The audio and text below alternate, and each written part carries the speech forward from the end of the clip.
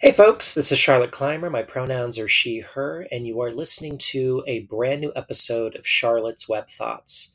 This is the audio/podcast version of the actual Charlotte's Web Thoughts on Substack.com.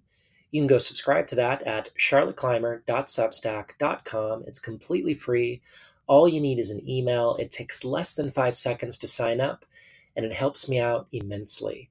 And if you want to help me out with a paid subscription and help me pay my bills, I would certainly welcome it. So please do go subscribe, charlotteclymer.substack.com.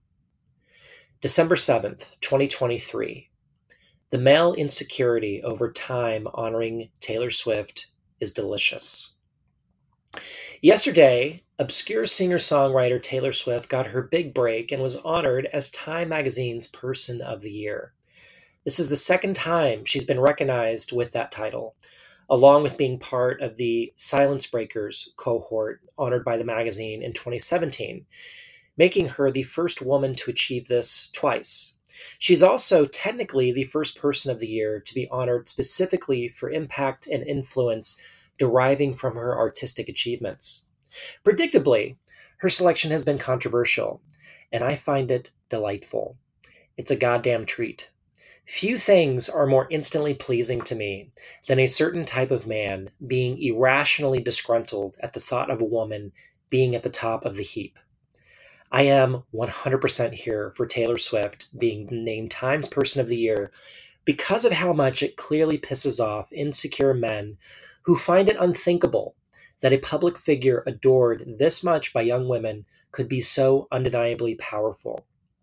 But moreover, any grown adult taking Time's Person of the Year seriously enough to get angry over it is hilarious to me.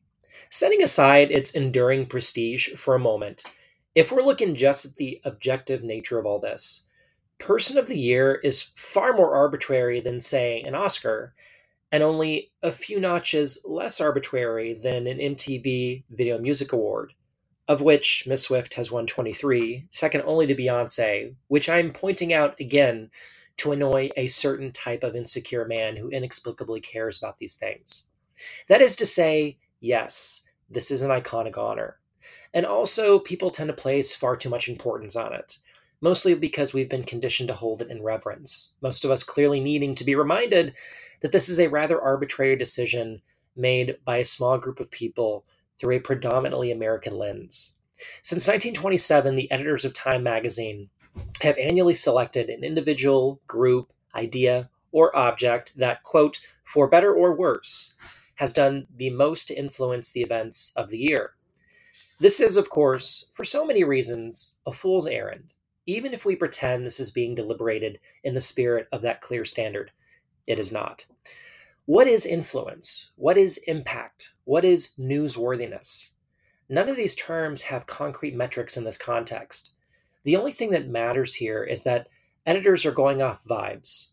And then much of the public will respond to the editors with, no, those vibes are wrong. What about my vibes? And other parts of the public will respond to those members of the public with, no, your vibes are wrong too, only my vibes are right. Everyone in this conversation is going off vibes. There are very few people who actually care about this enough to present a comprehensive argument for why their selection is the right one, along with salient rebuttals to the selections of others. Time's Person of the Year is the kind of cultural symbol that the vast majority of us take just seriously enough for basic acknowledgement, but not so much that we actively give a damn. Others in this category include the turkeys that are pardoned by the president every year, ringing the opening bell at the New York Stock Exchange, and, of course, the MTV Music Video Awards. It's a fun game we all play. The folks at Time announce their decision with an appropriate attempt at gravitas. We, the public, debate it for a little bit and pretend to argue on the merits. Occasionally, as in 2006, the choice is widely mocked, and by New Year's Eve, we've all forgotten to care. But for several days following the announcement, some people seem to care a lot. And they never fail to trot out the eye-roll-inducing argument that takes a lazy stab at being edgy. They'll say that if it were truly about having the most influence, certain unpopular people should have received the honor. They'll say Osama bin Laden had the most influence and impact on the world in 2001, or that Emperor Hirohito should have taken the title in 1941. I guarantee you, as I type this, there are edgelords somewhere online asserting that Hamas had the most influence on the world this year and should have thusly been named. These people are almost always a certain kind of man who insists on explaining to you how the world works, especially if you're a woman.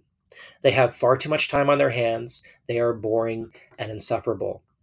If these men applied as much scrutiny, if these men applied as much scrutiny to their personal lives as they do in shamelessly assessing the validity of women's accomplishments through their lens of undaunted mediocrity, perhaps they wouldn't spend so many of their waking hours in online chat forums whining to each other about supposedly compulsory chivalry on dates, which is ironic given that no woman has agreed to go on a date with them in many years.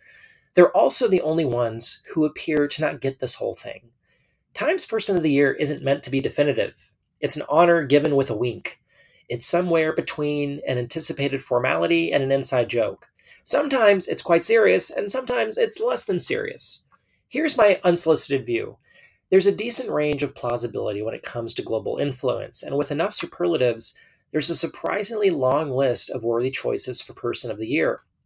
Taylor Swift undeniably falls in that range of plausibility. It's not just that the Eras Tour will be the highest grossing concert tour of all time by far, ever, anywhere in the world.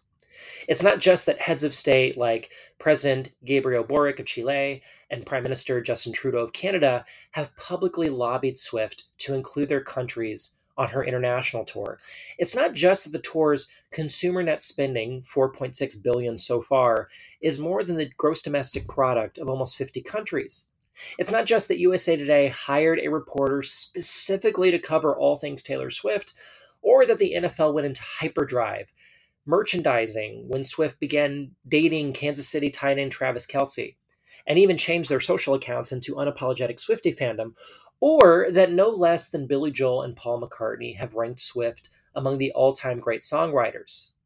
It's not just that Swift helped register more than 35,000 voters with one short message on her Instagram, or that some conservatives clearly perceive her as an enormous electoral threat and have been attempting to diminish her standing to no effect.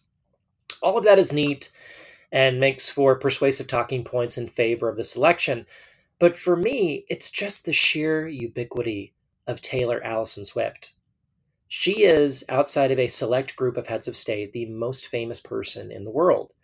She is certainly the most famous non-office holder in the world, and she is absolutely the most famous anyone has ever been without being problematic.